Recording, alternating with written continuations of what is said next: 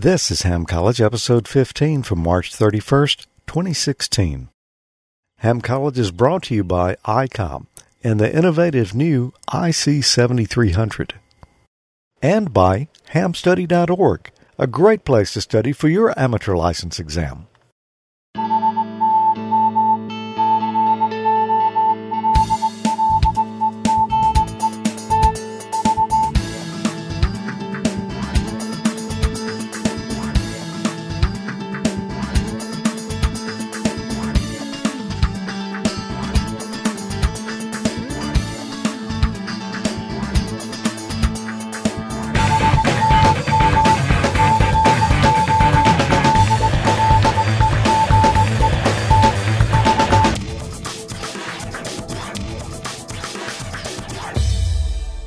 Good evening. Welcome to another episode of Ham College. I'm Tommy. I'm George. That was weird. We've only done that about, 150 times? No, 15. No. For Ham College. For Ham College. Oh, yeah, we've done it a number of times. Yes, that's right. I'm in my official... prison uniform? Well, I was thinking it was a football outfit. Oh, old school? I just don't have my leather helmet to go with it. Oh, there you go. That's a lot better than the prison. Yeah. Well, we've got an exciting show tonight and a subject that really I haven't worked with in quite some time. Yeah, me either, but it's interesting. I remember having a lot of fun with it when we first got our tickets. Oh, yeah. Big times. Yeah, I've actually thought about kind of getting into it a little bit again and doing some segments on it, but for Amateur Logic. Yeah. Well, what are we going to talk about? Satellites. Satellites. Okay. Well, just to mention here before we go on, we've got a chat room whenever we're streaming live. It's at amateurlogic.tv/chat. Come join us over there if you're watching live right now.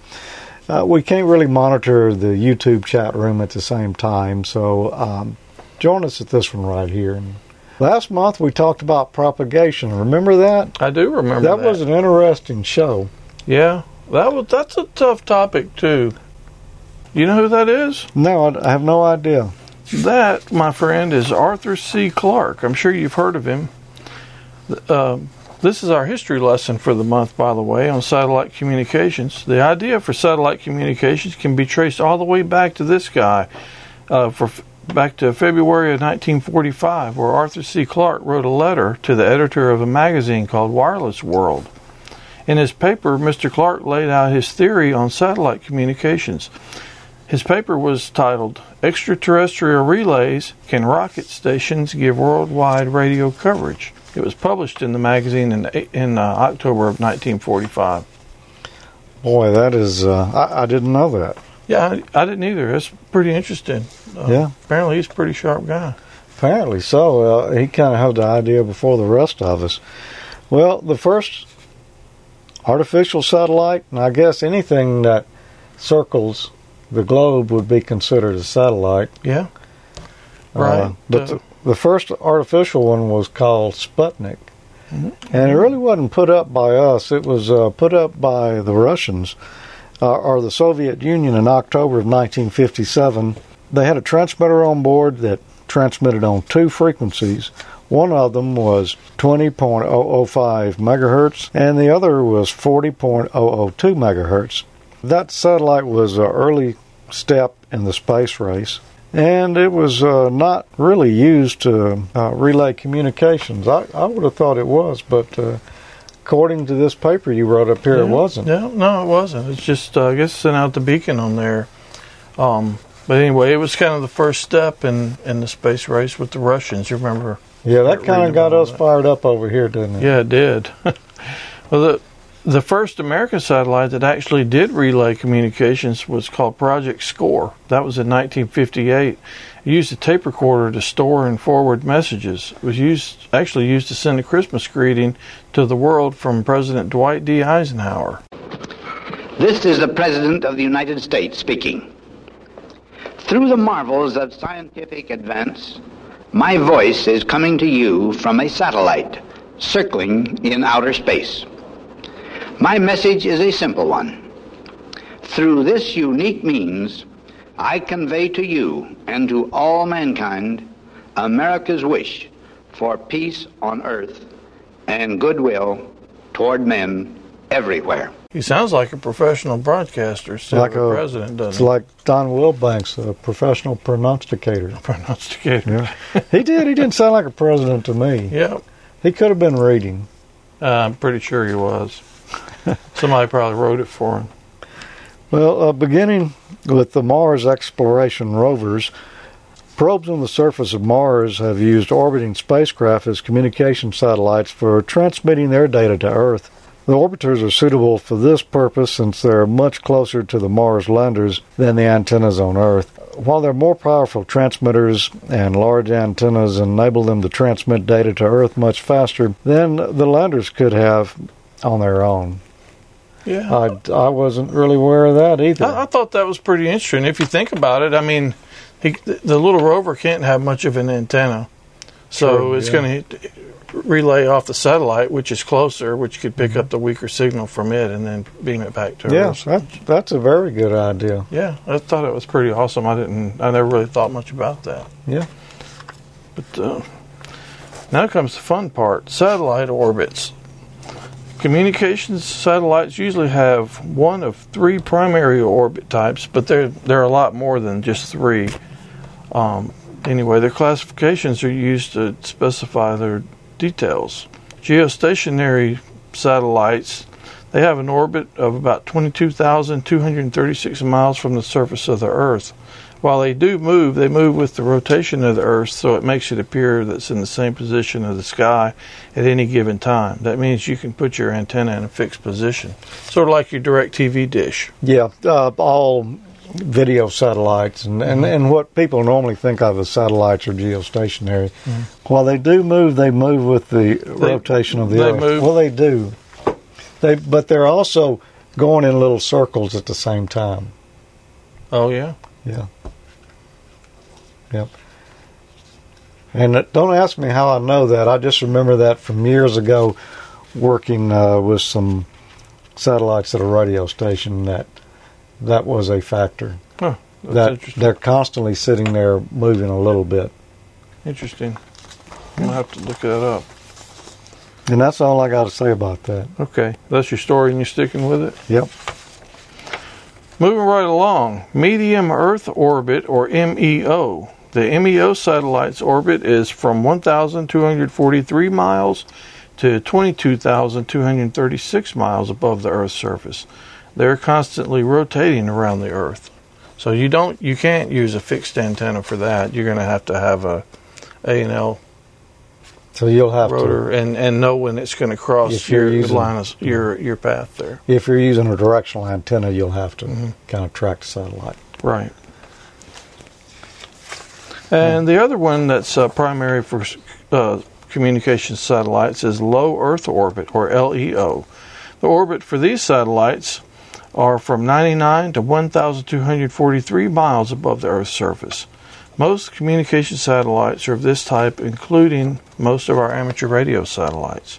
Low Earth orbit satellites are much less expensive to get into orbit and require a lot less output power since it's much closer to the ground.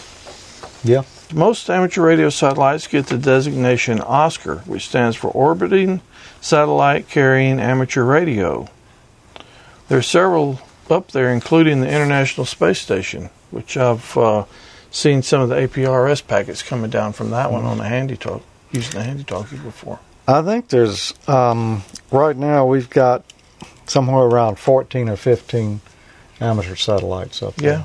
A great organization for amateur radio satellites is AMSAT. That's spelled AMSAT. In 1969, the Radio Amateur Satellite Corporation was formed in Washington, D.C. as an educational organization. Its goal was to foster amateur radio's participation in space research and communications. AMSAT was founded to continue that work. They started all the way back in 1961. Project Oscar was their first one. A West Coast-based U.S. group built and launched it It was the very first amateur radio satellite. On December 12, 1961, barely 4 years after the launch of Russia's first Sputnik. Today, the homebrew flavor of these early radio satellites lives on, and most of the hardware and software flying now on even the most advanced AMSAT satellites are still largely the product of volunteer efforts and donated resources. AMSAT's designs and technology continue to push the envelope. They're working on a couple of special projects now that I haven't heard anything on recently where they stand, but AMSAT is hoping to launch a high Earth orbit satellite called Eagle. Oh, cool. That would be cool if we had so that would be geostationary. Oh. You know, when you were saying that the amateurs got into the game just 4 years after Sputnik went up, it doesn't take amateurs very long to spring into action on the good stuff. No, they were pretty quick. Yeah, that's pretty impressive. I thought it was. CubeSats are currently becoming very popular with amateurs and with schools. A CubeSat's a type of miniaturized satellite for space research that's made up of multiples of small cubic units. CubeSats have a mass of no more than 1.33 kilograms per unit. They often use commercial off-the-shelf components for their electronics and structure. And CubeSats are most commonly put into orbit by deployers on the International Space Station, or they're launched as a secondary on a launch vehicle. And those, you see a lot of activity on CubeSats these days, and it's not just amateurs. You know, there's apparently it's pretty must be pretty inexpensive to get those up there. I was reading some stuff about some of the homebrew satellites, how a lot of off-the-shelf things were made to assemble them, and they actually went to Radio Shack and bought a bunch of solar panels to power to recharge the batteries on the things with. So then they brought them all, tested them all, and kept the ones that had the higher output, and then returned a whole bunch of them back to the Radio Shack store when they were finished with them. Oh, wow. You know, the ones that didn't quite make the cut. So I thought it was kind of neat. So there's another type of orbit. You talked about geostationary satellites, medium Earth orbit, low Earth orbit. Yeah, there were tons and tons of them. We'd be reading that stuff all night if we read all that. There were several. Well, there's another called near Earth orbit. You familiar with that one? I've heard of it. I think you may have a picture there of some near Earth orbits. That's balloons. Oh yeah. You know, those are real popular now. A lot of amateurs and in association with schools are launching balloons. Yeah, our buddy Bill close by here, they were doing that for a good while. I don't think they're doing it anymore, but we covered a few of them. Yeah, we've got some of that on some earlier episodes of Amateur Logic. Yeah, and there's some guys in the Facebook group that are they're actively doing this stuff right now. So I've seen them post about it, and I've been following a few of them on aprs.fi. And it's pretty amazing how far those things would go. Some of them went all the way over, like to Scotland. If you wanted to hear the International Space Station, you know they've got amateur communications on there. You were telling me earlier that they don't do voice on there very often. Yeah, well, I read they don't turn that on very often, but primarily they have a packet station up there where they send APRS, or I guess they got a digipeater on there. If you want to see if you can hear it, tune in on your... Well, you don't need much. You could listen with one of these right here, just a handy-talkie. Yep, sure can. 145.8 megahertz, and you could possibly hear the International Space Station when it passes over. Yeah, now you're going to have to go... there's several resources online that you can track it. There are even some apps for your phone that you can track when it comes over. You remember when... we first got licensed and were like experimenting with like everything, and we tried. I think it was the Mir space station at the time, and then I believe if our memory is right, which is probably not, I think AO-21 was one of the satellites that came over that had, I believe it had packet on it. But anyway, we've tried those. Yeah, we had a lot of fun with them. We actually did some good with them. So, a rubber duck. You can actually work it with a rubber duck. Homemade quarter wave works really well. This would be a typical setup here for working satellites. He's got a I don't know if you call that dual polarity or if they call that I think they call it an arrow antenna. Circularly polarized. I noticed two different polarizations there on it.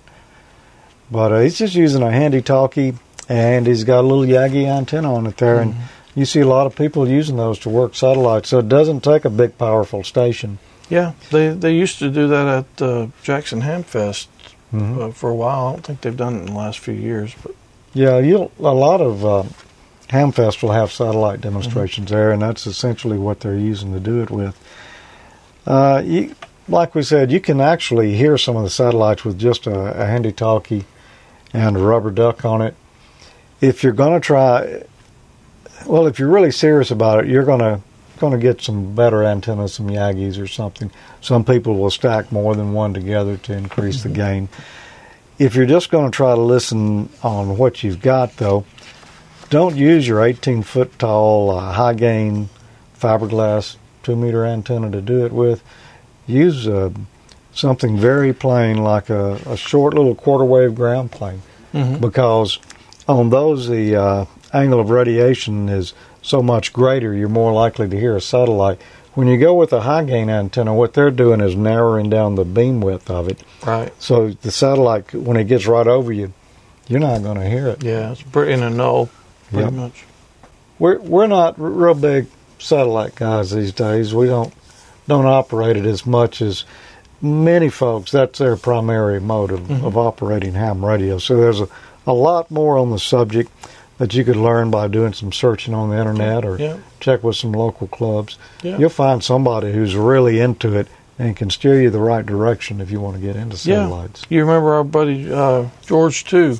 Yeah. NC5Y. Yeah, he was really big into it. It was a lot of fun to go by there and learn from him. Yep. Well, I tell you what, before we get on into the rest of the show here, let's take a little break, and then we'll come back and we'll give away something. All right. The wait is over. The IC7300 is here. ICOM's new innovative HF transceiver will far exceed your expectations for a radio considered entry-level. The 7300's RF direct sampling system is an industry first. It departs from the conventional superheterodyne system. RF signals are directly converted to digital data. Digitizing the RF before various receiver stages reduces inherent noise generated from different IF stages. A large 4.3-inch color touchscreen promotes intuitive operation and functions like the waterfall, which displays high-level performance in resolution, sweep speed, and dynamic range. The audioscope function allows you to observe various audio frequency, transmit, and receive characteristics, and a high-resolution real-time spectrum scope includes a new magnify function. Other great IC7300 features include RMDR and superior phase noise characteristics, 15 discrete bandpass filters, and more. Visit icomamerica.com/amateur and learn more about the new ICOM IC7300. We said we were going to give away something. How about if we give away one of these cool ICOM caps and an ICOM Ham Crew T-shirt? Okay, why don't we do that? Whoever wins this is going to be looking just as good as the last guy last month that won one, too. Yeah, if you'd like to win one, then all you need to do is send us an email to hamcollege@amateurlogic.tv. And you could win one, and as usual, we haven't drawn a winning entry yet, so yeah, I'll do that right now. Yeah, business as usual. Tommy, N5Z&O is the winner. No. That wasn't it? Nope, our winner, I've got one here. Okay, we got it. This comes from Johnny R. He says, I'd like to be entered into next month's episode 15 for the ICOM t-shirt and hat. Also, thanks for the videos and other sources. I'll be taking my technician test tomorrow, and I know I'll pass. Awesome. And, wow, he sent this today. Really? Yeah. Awesome. Cool. Way to go. So, good luck, Johnny. Yeah. I'm sure you'll do well. Yeah. Just send an email to hamcollege@amateurlogic.tv, and you could win. Okay, Tommy, I got a question here just for you. All right. It's got your name on it. Maybe I can see it. And the questions tonight are going to be believe it or not, on amateur satellite communications. No. Yep. Seems to be a running theme. Yep. So, how much transmitter power should be used on the uplink frequency of an amateur satellite or space station? A, the maximum power of your transmitter. B, the minimum amount of power needed to complete the contact. C, no more than half the rating of your linear amplifier. Or D, never more than 1 watt. Okay, so I'm going to go already scratch D off right now because never more than 1 watt. That's most cases that's probably not going to cut it. Yeah, and what if you don't have a linear amplifier? Yep, never C. So that's actually going to rule C out. B, the minimum amount of power needed to complete the contact. Well, that's the general rule for communications on pretty much anything. On amateur radio. On amateur radio. So we've covered that a lot. Then A is the maximum power of your transmitter. So that's while some people think that's the minimum amount of power. Well, it is when you're mobile. When you're mobile. According to our Elmer. Yeah, so, but I'm going with B on that one. The minimum amount of power needed to complete the contact, which is, like we said, is the general rule on amateur radio, period, across the board. Yeah, I think you're right. Everybody in the chat room does, too. There you go. The minimum amount of power needed to complete the contact. I nailed it. All right, you ready for your question? Yeah. All right. Hit me with your best shot. Okay. Which of the following are provided by satellite tracking programs? A, maps showing the real-time position of the satellite track over the Earth. B, the time, azimuth, and elevation of the start, maximum altitude, and end of pass. C, the apparent frequency of the satellite transmission, including effects of Doppler shift. Or D, all of these answers are correct.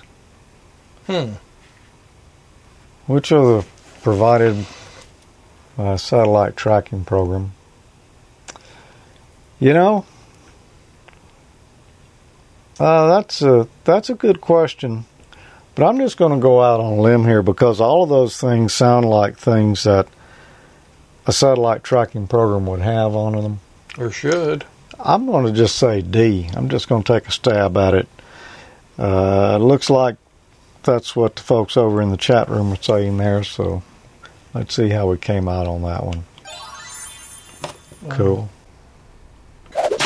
Next question here. Which amateur station may make contact with an amateur station on the International Space Station using 2 meters and 70 centimeter amateur radio frequencies? A, only members of amateur radio clubs at NASA facilities. B, any amateur holding a technician or higher class license. C, only the astronauts' family members who are hams. D, you cannot talk to the International Space Station on amateur radio frequencies. And this one's mine, so I know D is incorrect. I just know it.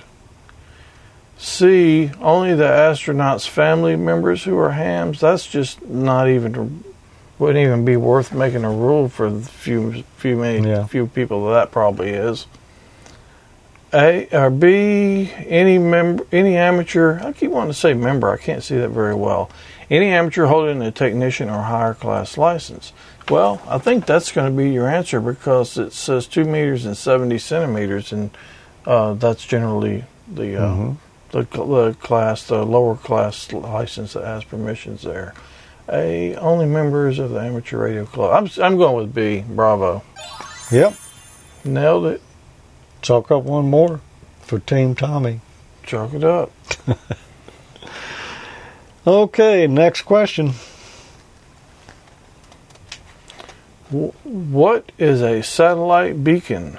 And that doesn't say bacon. Okay. Oh, yeah. When you don't have some of these at work at that distance, it could be bacon. So what is a satellite beacon? A, the primary transmit antenna on the satellite. B, an indicator light that shows where to point your antenna. C, a reflective surface on the satellite. Or D, transmission from a space station that contains information about a satellite? All right, this one's mine to answer here. Well, let's see. The primary transmit antenna. No, antenna's not called a beacon. A light on top of an antenna could be called a beacon. Could be. Yep. B, an indicator light that shows. No, it's not an indicator light. C, a reflective surface on the satellite. No, you're not going to see the satellites reflecting standing down here on Earth. D, a transmission from a space station that contains information about a satellite. That's going to be your answer. That's what everyone is saying over here in the chat room. I'm going to go with that. And there we go.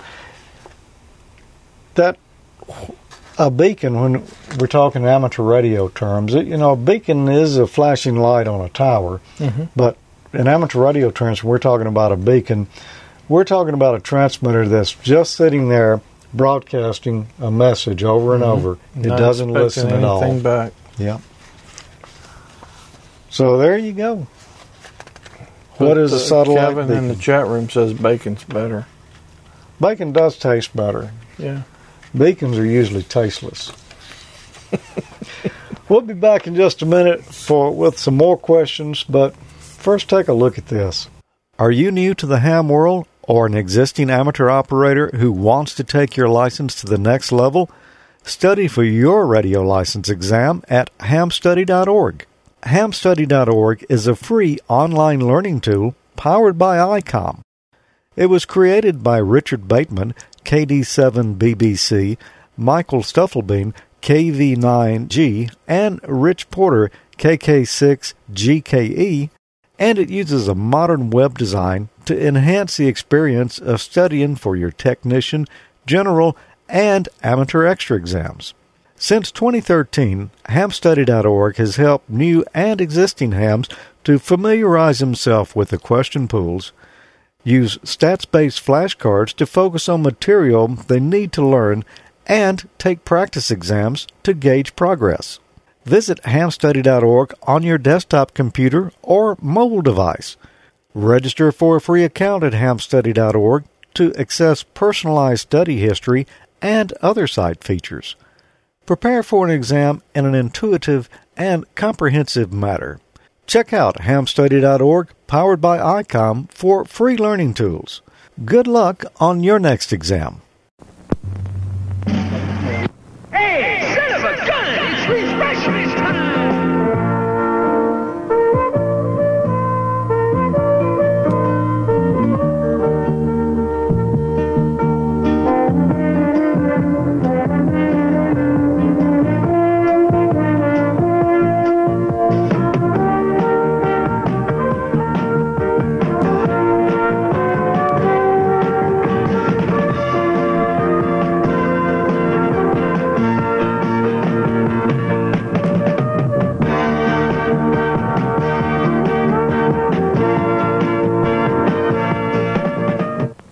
Well, let's get on back into a few more questions here. All right. And the first one, which of the following are inputs to a satellite tracking program? A, the weight of the satellite. B, the Keplerian elements. I'm sure I butchered that up. I'm glad you got that to read that. C, the last observed time of zero Doppler shift. D, all of these answers are correct. Whose turn is it? It's your turn. My turn? Okay. Yeah. I picked this one out especially for you. D, all these answers are not correct. C, the last observed time. Why would you put that in the satellite tracking program? And the weight of the satellite is totally irrelevant for the satellite tracking program. And I just so happen to have run satellite tracking program before, so I know it's B. But the others don't make any sense either, So you're saying it's B. I'm saying it's B. So you're saying there's a chance. Yep. You got it. All right. Team Z and O. The Keplerian elements. There you go. Or however you pronounce that word. Yeah, just like that. Yeah. You can download those off the internet. And you can get them, that AMSAT we talked about earlier, you can get them from there. There's several different sources to get them, but that's a good place. Cool. All right, more satellite questions. With regard to satellite communications, what is Doppler shift? A change in the satellite orbit. B, a mode where the satellite receives signals on one band and transmit on another. C, an observed change in signal frequency caused by relative motion between the satellite and the Earth station. And D, a special digital communications mode for some satellites.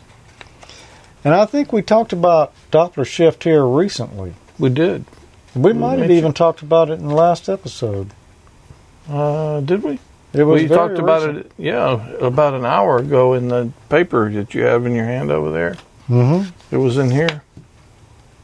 Oh yeah. It was very recent. No. Well, no, we in a recent episode, not this one. Oh, okay.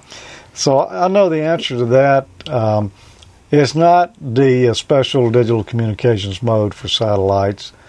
It's not A change in the satellite orbit. It's not B, a mode where the satellite receives signals on one band and transmits on another. It's C, an observed change in signal frequency caused by relative motion between the satellite and the Earth station.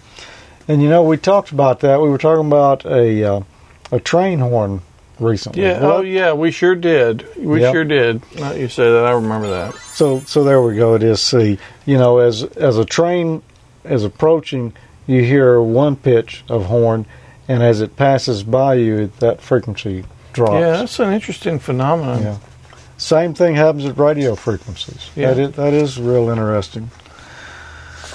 It's really kind of a pain too if you're trying to work the satellite. Yeah. And you know how best to handle that? If you can get to the VFO easily on your radio, you can turn it as you go. If not, then you program in the memories of your radio a bunch of frequencies right side by side, and you could just step through those memory presets as it goes. Yeah, or you have your nice software in your A&L beam, and then the software that's controlling your radio follow it as it goes across the horizon. And you're going to create that next month with the Raspberry Pi, is that? Yeah, and 2 coat hangers. Okay, next question here. What is meant by the statement that a satellite is operating in mode UV? A satellite uplink is in the 15-meter band, and the downlink is in the 10-meter band. B, the satellite uplink is in the 70-centimeter band, and the downlink is in the 2-meter band. B, the satellite operates using ultraviolet frequencies. D, the satellite frequencies are usually variable. UV, usually variable. I don't think that's... I don't know. I just don't think that's going to be it. I'm not really familiar with that term, no. And I don't think it's in ultraviolet frequencies either, so I'm going to go ahead and scratch out C and D right there off the bat. Okay. And satellite uplink is in 15-meter band. It's going to be B, Bravo. The satellite link is in the uplink is in the 70-centimeter band, which would be the U, since that's UHF. And the downlink is in the 2-meter band, which is the V, which is in VHF. Well, everybody in the chat room is saying B, except for the few who said E. And, of course, E is not a choice. So Yeah, I'm going to go with you. there we go. B, the satellite uplink is in the 70-centimeter band, and the downlink is in the 2-meter band. Yeah, there's not too many that work in the ultraviolet range. Yeah, and I don't know of any that really work in the 15 and 10-meter bands. Not a low Earth orbit. A near Earth orbit, you might have some HF frequencies on those. Yeah. But and that would be a balloon. Like Jocelyn in the chat room said, if it were 15 meters, that would be one big antenna up there on that thing. That would be. Yeah. Yeah. What causes spin fading when referring to satellite signals? A, circular polarized noise interference radiated from the sun. B, rotation of the satellite and its antenna.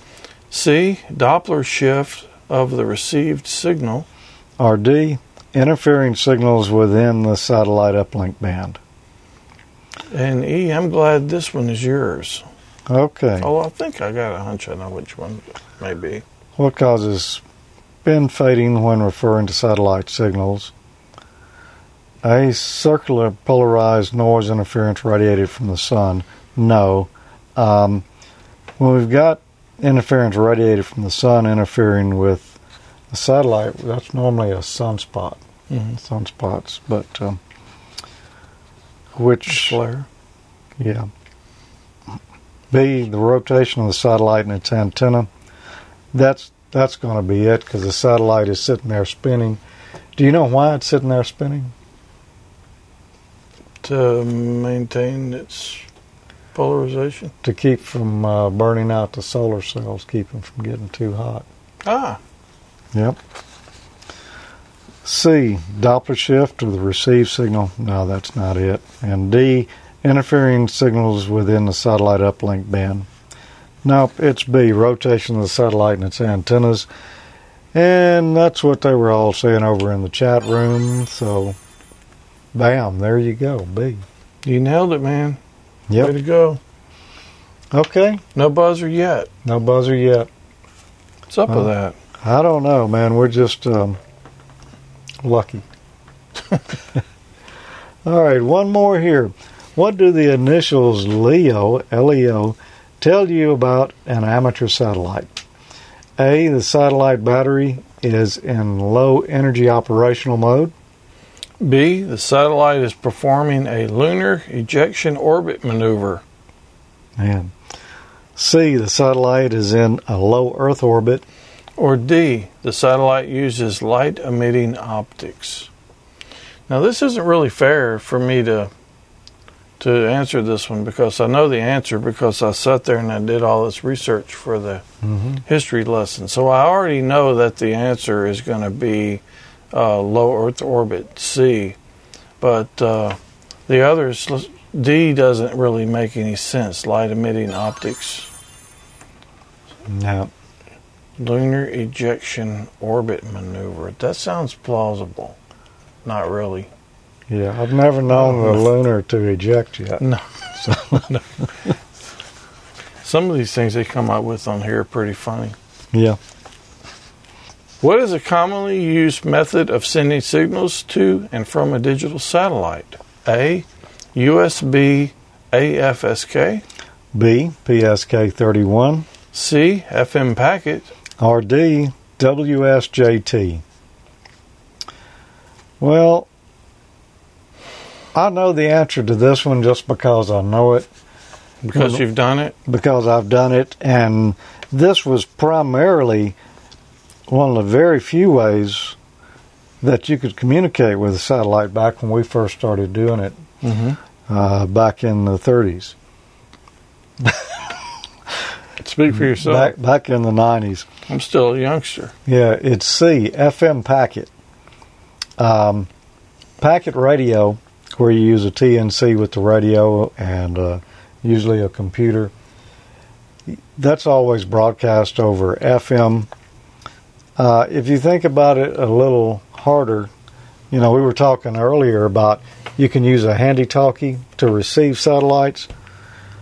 I haven't seen any 2-meter or UHF handy-talkies that have USB on them. They don't have PSK 31 on them. They don't have WSJT. All of these operate on FM. So Primarily. that tells me one thing. It's FM because that's most 2-meter and UHF radios operate on FM. You can operate other modes, upper sideband and lower sideband with them, but typically they always do FM. So that's my answer, and I'm sticking with it, whether it's All right. good logic or not.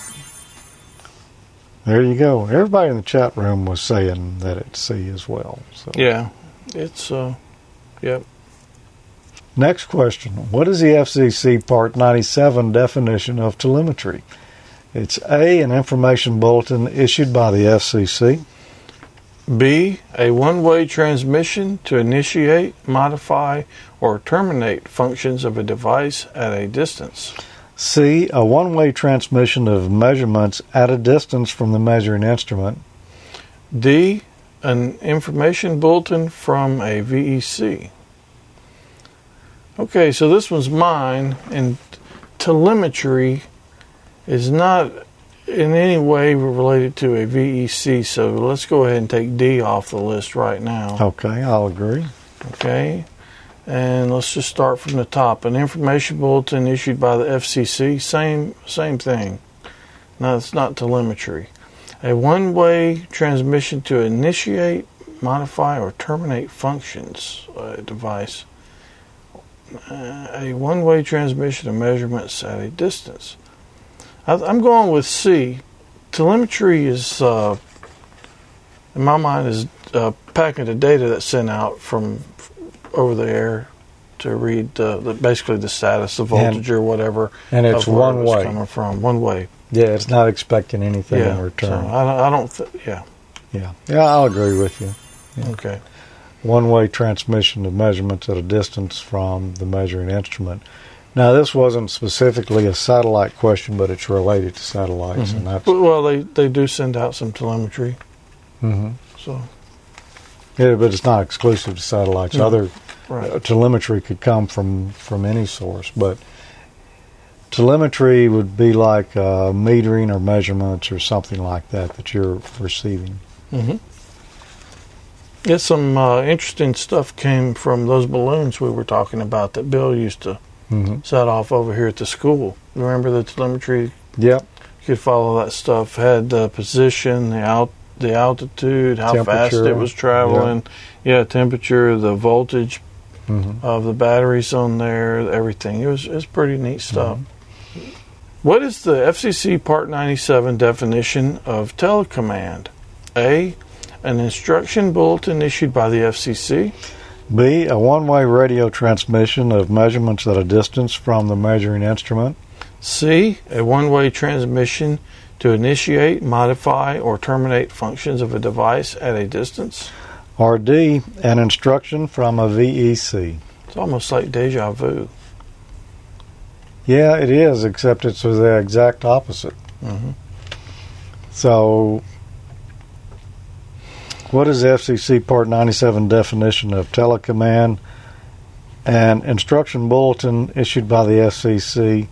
No, and I don't know why they would even keep coming back to the FCC there. I'm thinking they think you would mistake this for a telegram. But no, it's telecommand. It's not a B, a one-way radio transmission of measurements at a distance from the measuring instrument. No, that was telemetry. We just determined that. Yep. It's not D, an instruction from a VEC. Pretty much narrows it down, doesn't it? Narrows it down to C. A one-way transmission to initiate, modify, or terminate functions of a device at a distance. Man, you really had to put the thinking cap on for this one, didn't you? Boy, I swear I did. Was that the last question? Yep. Oh, wow. Thanks for being here. Another fun show tonight. And we'll see you again next Yep, month. 73, everybody. 73.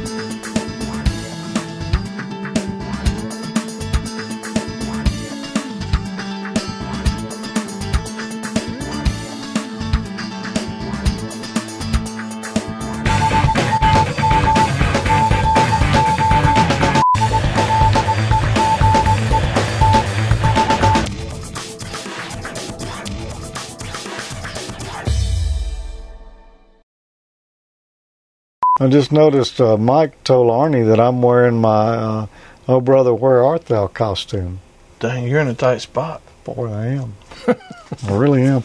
Yes, well, I've been mistaken for being George Clooney many times. Yeah, I could see that. Yeah. I could see where that would be a problem. Again, we're talking about satellite communications tonight. Well, actually, Okay. Maybe we're not. you just aim your dish once, and then you can keep it there. And did you know the battery's running down on that camera? I need to go plug it in. AMSAT was founded to I think I just need to do that part all over again because of because of my phrasing on it just was totally incorrect. Do we want to wait till the train passes, or? We probably should. I'm sure y'all hear that.